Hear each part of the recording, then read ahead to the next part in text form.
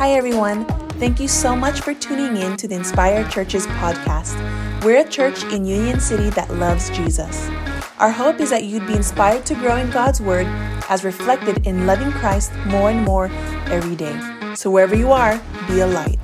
To find more teachings or donate to the ministry, visit us at inspirechurches.com. Good morning, Inspire family. So good to see you guys. So glad to be here. It's quite a privilege to stand here this morning and have the opportunity to bring today's word. So I'm excited. I hope you are as well. In a second, I'll share my story, a little bit more about myself. But before we get there, I want to take some time and quickly review the foundation of this sermon series. Don't worry about opening your Bibles just yet. We'll have it up on the screen for you to follow along. But the text that has been the basis of this sermon series is in Galatians chapter 5. And verse 16 reads this: "But I say, walk by the Spirit, and you will not gratify the desires of the flesh. For the desires of the flesh are against the Spirit, and the desires of the Spirit are against the flesh.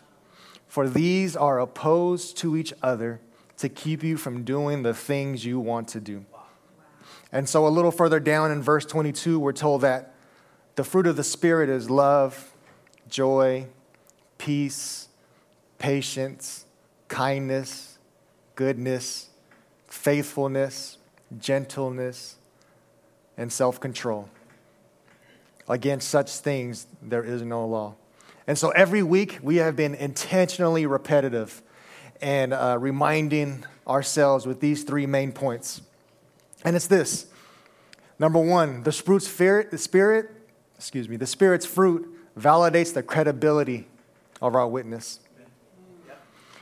Number two, the Spirit's fruit validates the genuineness of our faith. And number three, it is in conflict with the works of our flesh. And so here's the thing about repetition. If you're anything like me, it takes me an extremely long time to hold on to anything. So as we continue to read out the fruit of the Spirit one by one, and we continue to remember these three main points, it's only so that we would keep it, hold it, and that it would be fruitful in our lives. So now, if you've spent any amount of time considering these 3 points, there's one obvious takeaway. And it's this: it's what the Spirit produces isn't like anything in this world. And what I mean is this: the fruit of the Spirit in a person's life creates a lifestyle that goes against the culture. Would you agree? Yeah. It is distinguishably different. And it's even questioned by those who witness it, whether or not it's real. So a life that is filled with the fruit of the Spirit stems from a Christian's trust, not only in Jesus, but it's also produced by the Holy Spirit. See, it's divine. It's supernatural. Professor J.V. Fesko says it this way: the fruit of the Spirit are the buds of new creation. It's a gift that cannot be purchased, and it's something that cannot be produced by the strongest of wills. It is the evidence of a life that is devoted to Jesus, and over the course of a lifetime, it presents a person who has been transformed into the image of God. The new buds that were created at the acceptance of salvation are now in full bloom, producing supernatural fruit. But here's the challenging question for us. With so many self-professing Christians surrounding us today, us included, why does it seem that most of us have trouble with just keeping up with what we would consider the absolute minimum of courtesy? Let alone producing a lifestyle that professes, I am a follower of Jesus, and I am full of the Spirit's fruit. Now I'm talking about the obvious stuff, the please and thank yous, the holding the door open for someone. giving your seat up for someone who clearly needs it on the BART train, but you want to take a nap. The walking with your head down so you can ignore the person close to you and keep minding your own business. Sharing your excess, not the leftovers, but the befores. Sharing your Netflix password.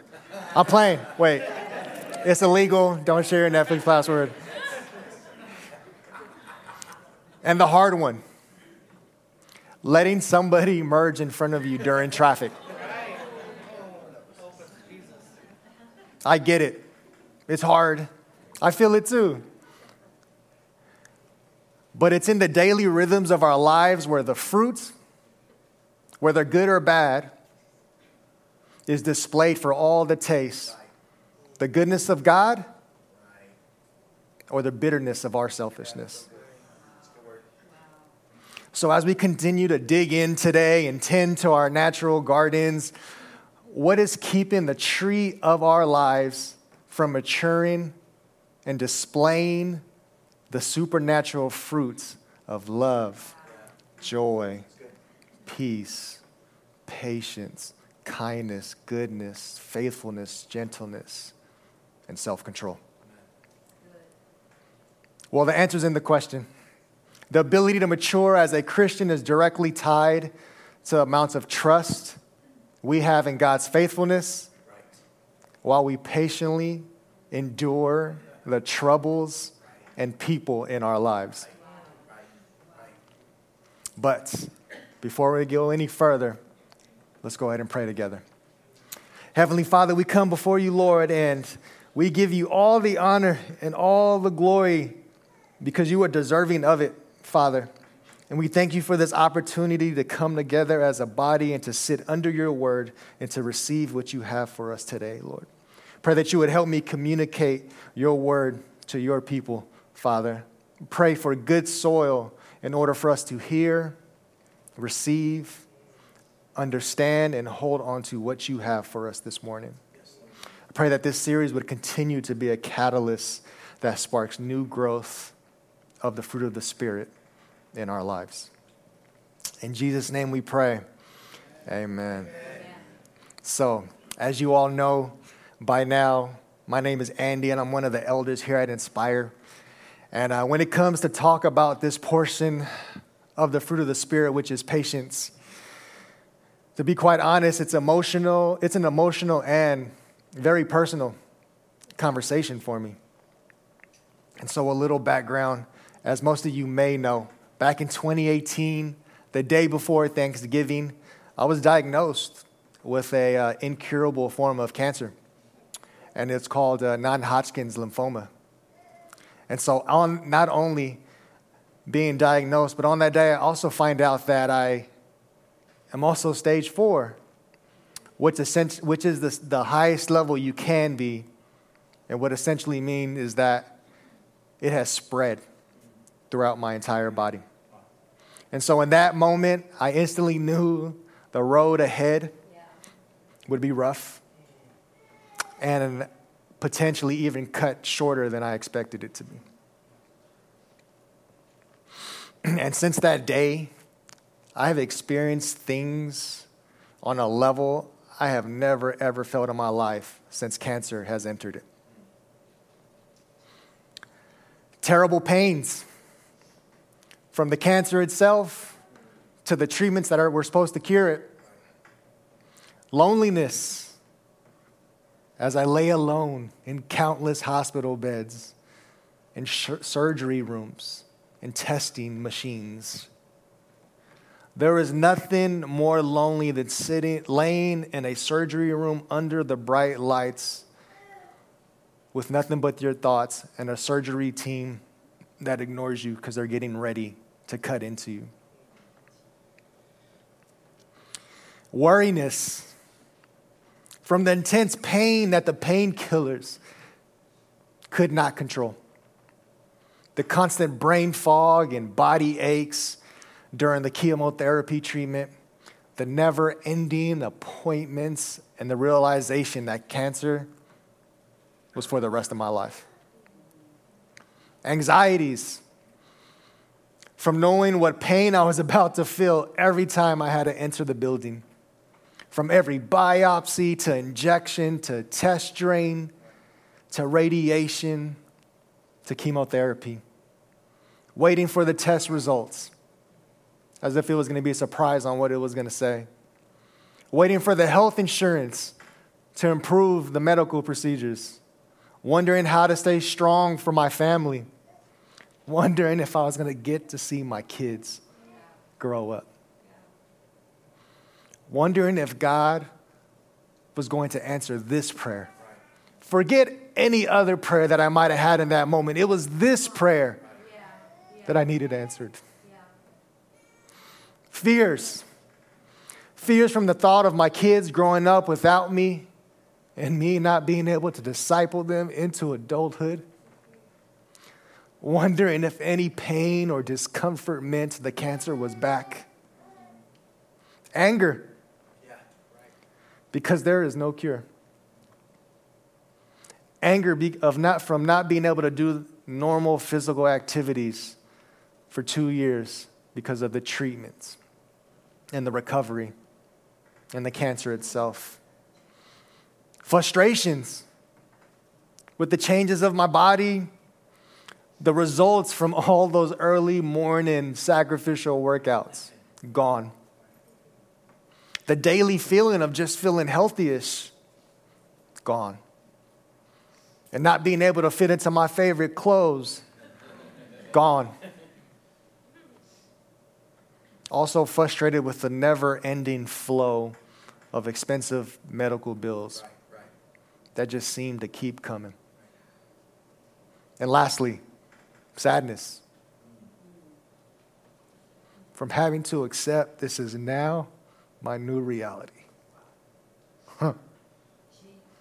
So as you can tell, as Phil was planning and preparing for this sermon series, it only made sense to give the topic of patience to the cancer guy. And to be fair, it's true. I get it. There were a lot of jokes. I have a lot to share about this portion of my life, and a little bit of it is sprinkled in today's sermon, but ultimately my desire for us this morning is that I would point us to Jesus as our perfect example of patience.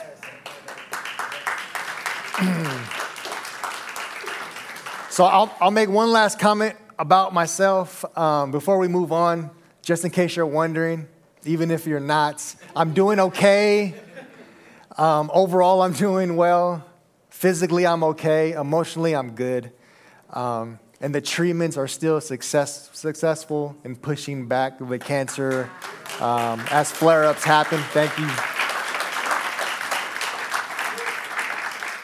But here, the most important thing, in God's providence, He has used cancer in my life, in the lives of my family, to show His faithfulness and to mature me in ways I would have never considered. So with that being said, let's jump in. So the Greek word, makrothema, can be translated into the following. As we know it, patience, long-suffering, forbearance, long anger, waiting sufficient time before expressing anger, divinely regulated patience, and lastly, long-tempered. And just a quick heads up for you as I continue through today's sermon, I'm going to flip-flop between patience and long-suffering now that we know they mean the same thing, but when you say it in different contexts, it just really, hits you different. So this word patience, it describes the action of experienced suffering while withholding anger. Wow.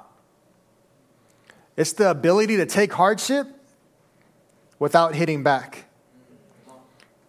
It's the decision not to react resentfully towards God or others for the suffering you have had to deal with and didn't deserve. It's the act of extending mercy far longer than you need to, instead of instantly sinning with your thoughts, your actions, your words. It's to respond in love when hate is warranted. It's withholding when harshness is expected.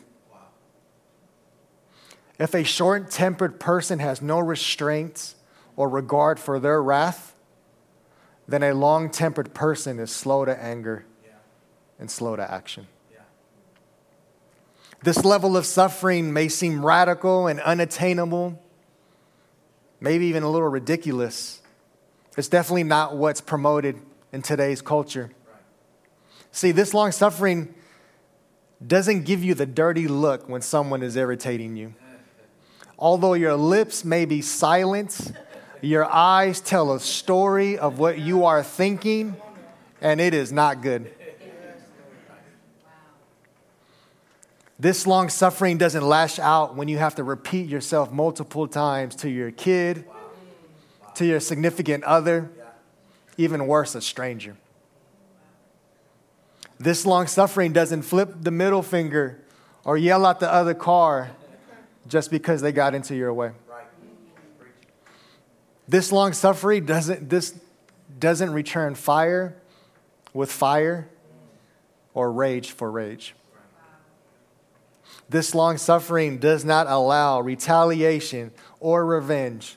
And according to the Apostle Paul, is required of us Christians. It's also difficult to accomplish on our own. To be quite honest, it's impossible. And it requires the Holy Spirit in order for us to extend it to others.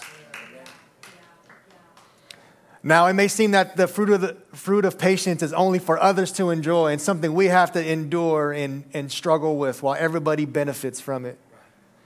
But it plays an important role in the life of a Christian.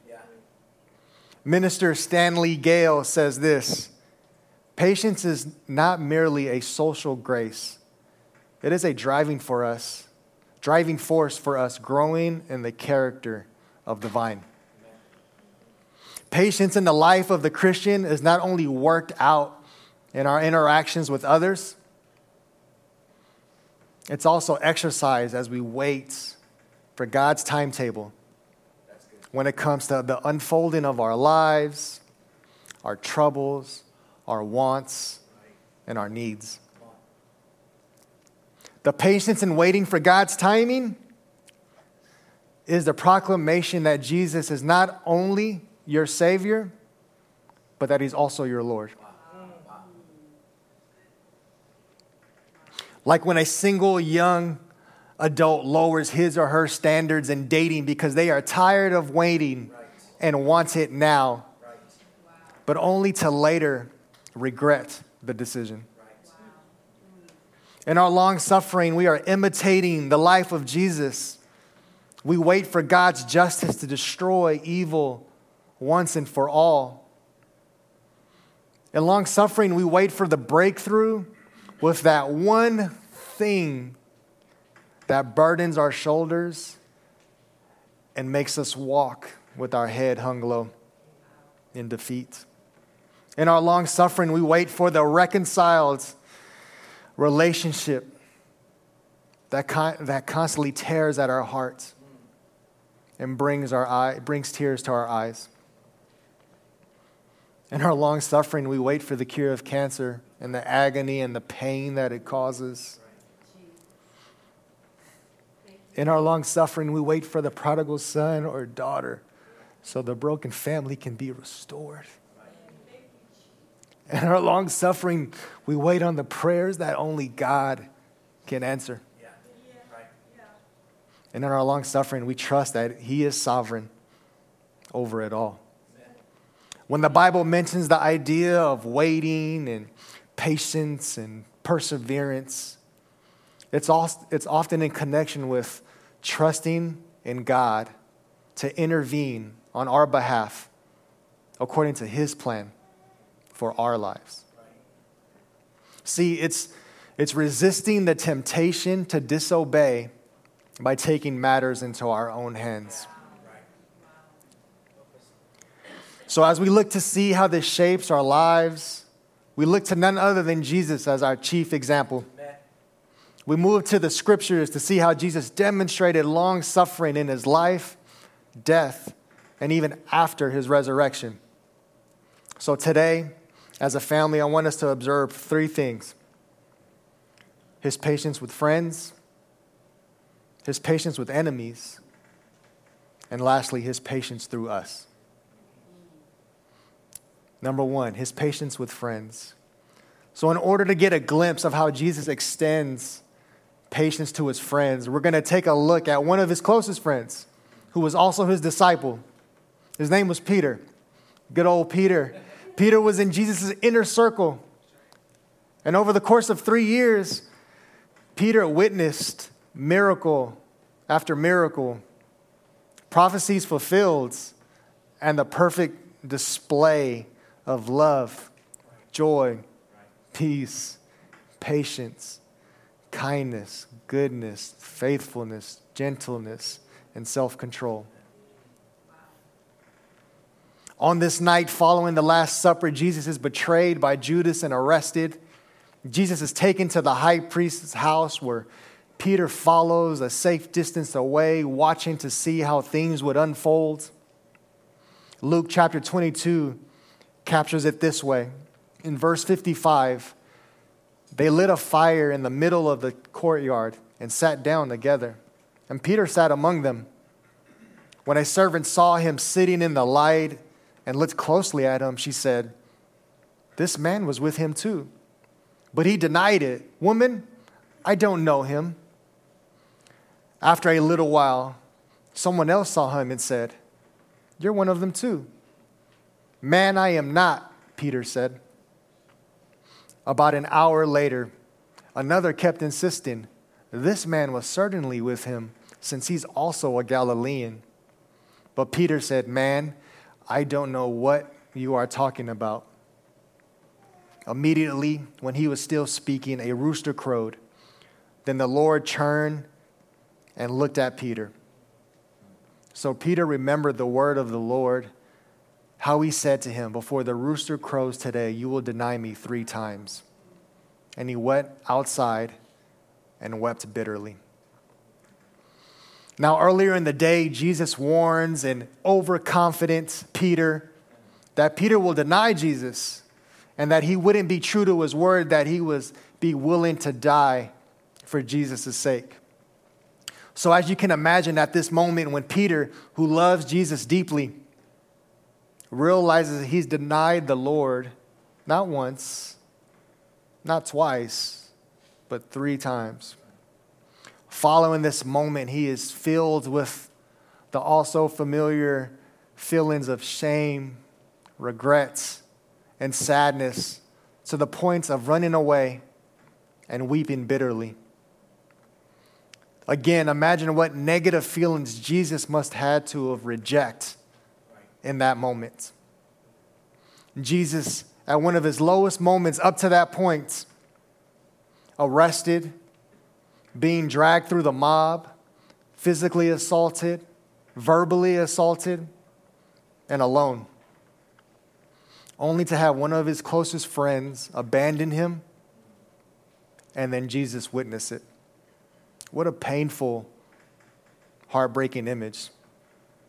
Now, a time later, following Jesus' death and resurrection, Jesus finds Peter back at his old profession, fishing off the shores of the Sea of Tiberias. They reunite on the shore, and after having breakfast together, they have this conversation that John 21 captures for us.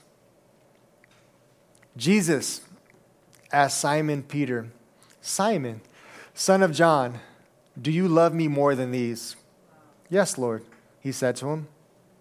"You know that I love you." "Feed my lambs," he told him. A second time he asked him, "Simon, son of John, do you love me?" "Yes, Lord," he said to him.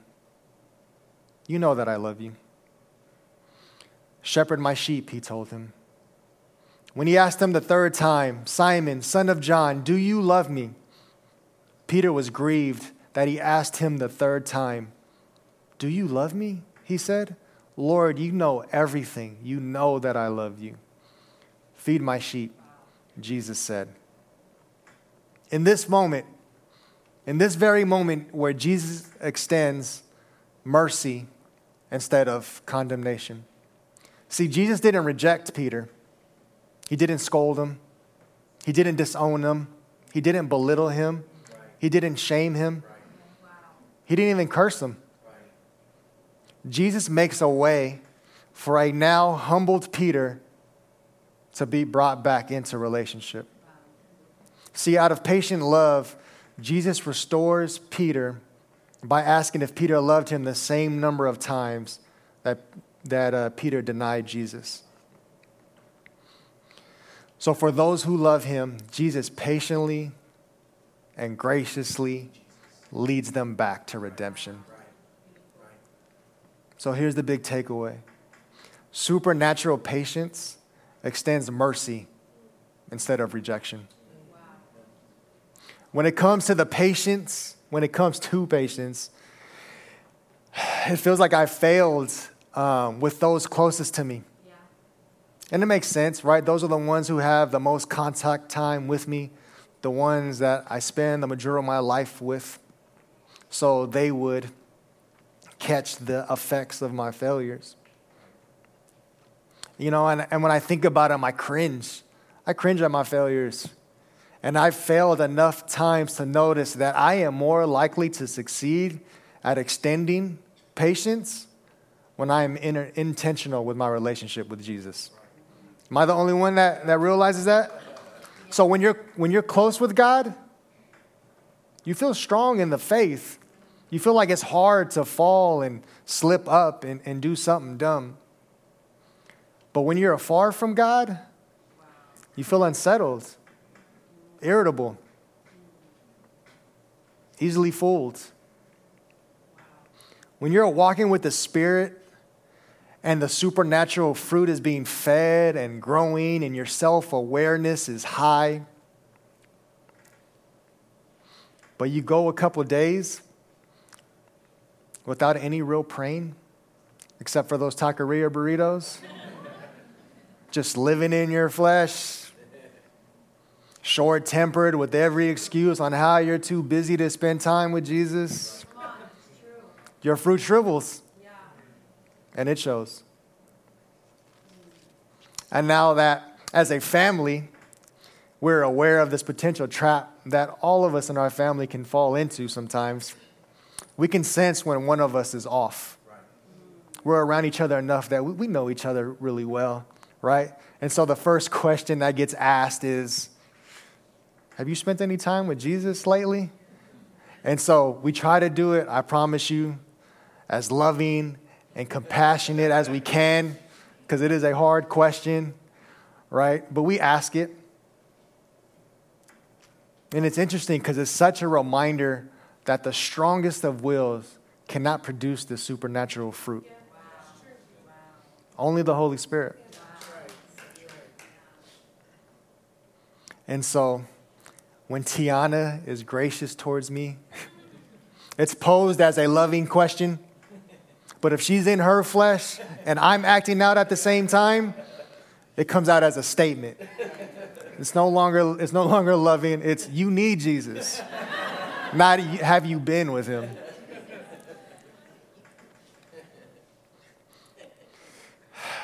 She's not here, so don't say nothing. So from the story of Peter, it's obvious that Jesus is patient with those who love him. But how does he respond towards those who are hostile and violent towards him and his people? Point 2, his patience with enemies. So we go back to the scriptures, to Acts chapter 9. In verse 1 through 6 say this. Now Saul was still breathing threats and murder against the disciples of the Lord. He went to the high priest and requested letters from him to the synagogues in Damascus, so that if he found any man or woman who belonged to the way, he might bring them as prisoners to Jerusalem. As he traveled and was nearing Damascus, a light from heaven suddenly flashed around him. Falling to the ground, he heard a voice saying to him, "Saul, Saul, why are you persecuting me?" "Who are you, Lord?" Saul said. "I am Jesus, the one you are persecuting," he replied. "But get up and go into the city, and you will be told what you must do." Saul, a Pharisee with authority, a religious zealot, a man on a personal crusade driven by his hate of the Christian movement. His primary mission was to persecute Christian men and women by means of putting them in jails or having them killed. This man was an enemy of God in the very literal sense, and from all accounts deserved the full wrath of God. But as Jesus intercepts his enemy on his way to Damascus, he does something unexpected. He meets Saul where he's at. He meets him in his sin. Saul, full of violent rage, enters the presence of Jesus, and instead of receiving God's wrath, he receives the fruit of Jesus' patience. And it's in this moment where we realize that Jesus' patience not only keeps the saved, but it saves the lost. Amen. See, Saul, still blinded from the heavenly light, is led to Damascus. And after 3 days of blindness, a Christian named Ananias restores his sight. Saul is then filled with the Holy Spirit and baptized. See, God's long suffering is a response to our sin, and it's tied to his compassion for friend and enemy alike. So in 1 Timothy chapter 1, Paul sums up his experience on that day on the road to Damascus this way. Paul says, "I give thanks to Christ Jesus, our Lord, who strengthened me, because he considered me faithful, appointing me to the ministry. Even though I was formerly a blasphemer, a persecutor, and an arrogant man, but I received mercy because I acted out of ignorance and unbelief. And the grace of our Lord overflowed along with the faith and love that are in Jesus. This saying is trustworthy and deserving of full acceptance. Christ Jesus came into the world to save sinners, and I am the worst of them. But I received mercy for this reason, so that in me, the worst of them, Christ Jesus might demonstrate his extraordinary patience as an example to those who would believe in him for eternal life." See, what we see with Paul is that knowing ourselves as deeply sinful goes hand in hand with knowing Jesus as divinely patient. Right. It's good. It's good. His perfect patience frees us like it did for Paul. It's good. Yeah. And it frees us to own the depths of our corruption and to confess, I am the worst sinner I know.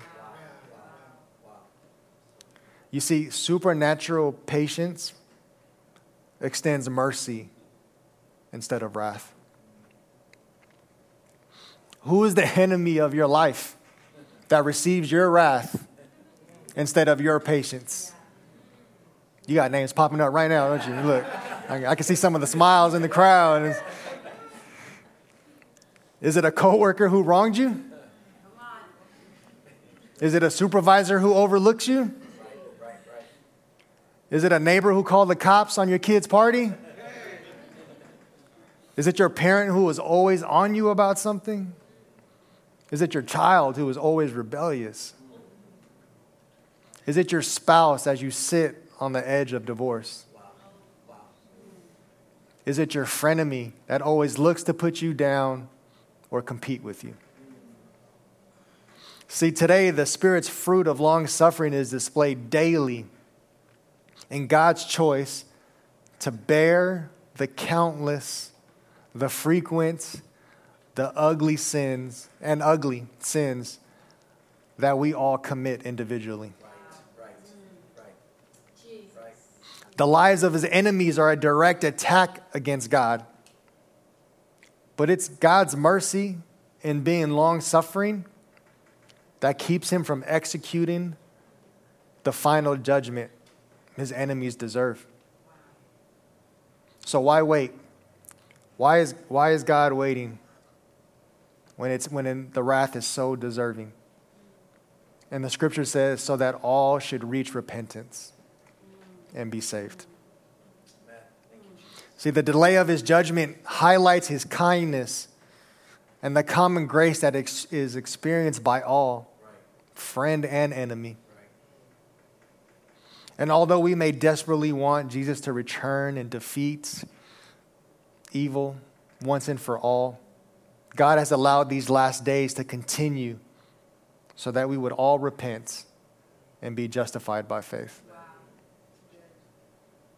So if Jesus' perfect and loving patience is for the friend and the enemy, what does that mean for the Christian? How does that affect the way we live our lives? Point number 3, his patience through us. As we continue to live our lives in a broken world where sufferings and injustices are countless, we find ourselves looking for the practical, looking for the tips and tricks to sidestep grief at every opportunity. But history has proven some things are inevitable. There are some things you can't miss. But the scripture also says that all things work together for the good of those who love God. So we look to James to see how the supernatural fruit of patience is displayed. How our faith in Jesus and the thankfulness of our salvation compels us to live a life of worship. Not just on Sunday mornings, not just during a weekday connect or any other church-sponsored event, but in the crucible of our daily lives. Now, although James was speaking to the Jewish Christians of his day, the principles we can pull are still relevant for us. See, just like James's time, there were the rich, there were the poor, there were those who were being oppressed, and there were those who were doing the oppressing, similar to today. And in this portion of scripture that we go to, he just finishes rebuking the rich for their ways, but then he directs his attention to the poor who are enduring undeserved suffering at that time. So in James chapter 5, verses 7 through 9, it reads, "Therefore, brothers and sisters, be patient until the Lord's coming. See how the farmer waits for the precious fruit of the earth and is patient with it until it receives the early and the late rains. You must also be patient. Strengthen your hearts, because the Lord's coming is near. Brothers and sisters, do not complain about one another, so that you will not be judged. Look, the judge stands at the door. In order to grow the fruit of patience in the midst of a very messy life, the text says we must do 3 things. Verse 9, do not complain. Verse 8, strengthen your hearts. And number 3, verse 7, be patient. All right, point 1, do not complain. Complaining is the physical form of impatience. Complaining is making a harsh judgment. Complaining is expressing resentment. Complaining is committing sins of the tongue. See, complaining is the evidence that there is a lack of trust in God. Complaining is the low voice telling yourself that you can do it better than God. Let's be honest. There are times when it appears that injustices and sufferings have no end in sight, and we feel that strong urge to react, to resist, to retaliate, or even reciprocate sin. But James cautions us not to be our own judges and to wait for Jesus. It's okay to call out injustices. It's okay to stand up for the oppressed. But not at the expense of losing our witness or looking like the violence that we're trying to stand up against. See, patience helps you avoid being wrong in character while being right in conviction. That's a good word. That's a good word. So what should we do instead of complaining? Number 2, we should strengthen our hearts. James reminds us the Lord's return is near. And he encourages not to waver in our faith, that we would be courageous, that we would stand strong, that we would continue to patiently endure as you faithfully anticipate Jesus' return to restore all things as we try to fix them in our lives today. We can't control the timing of Jesus' return, but we can control how we respond to the waiting. So how do we strengthen our hearts?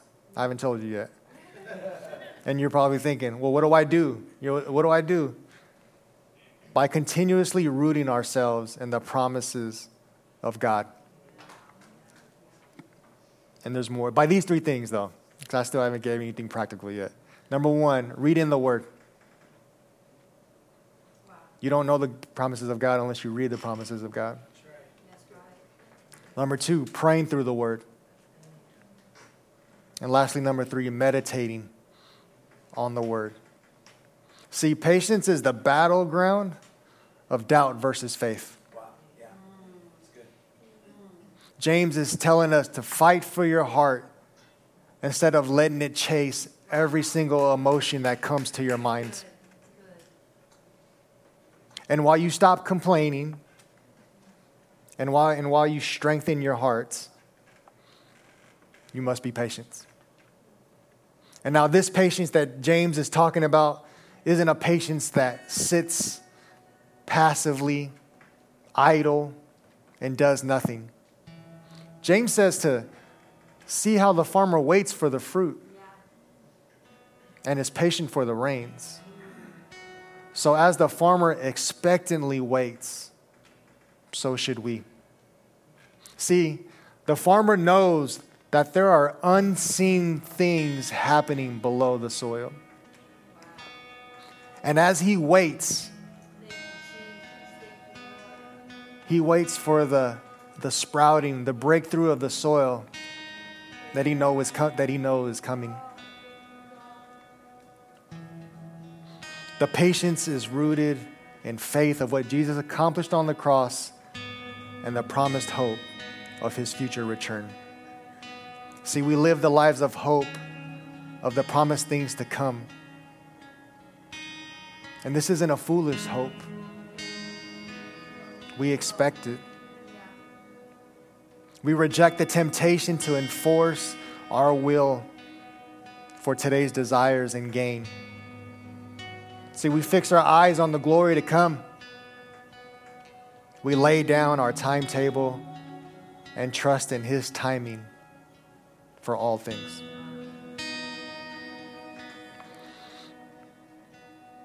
So as we come to a close, I wanted to end it with this. There's something that we always say in our Sunday morning hospitality team huddles, and it's this.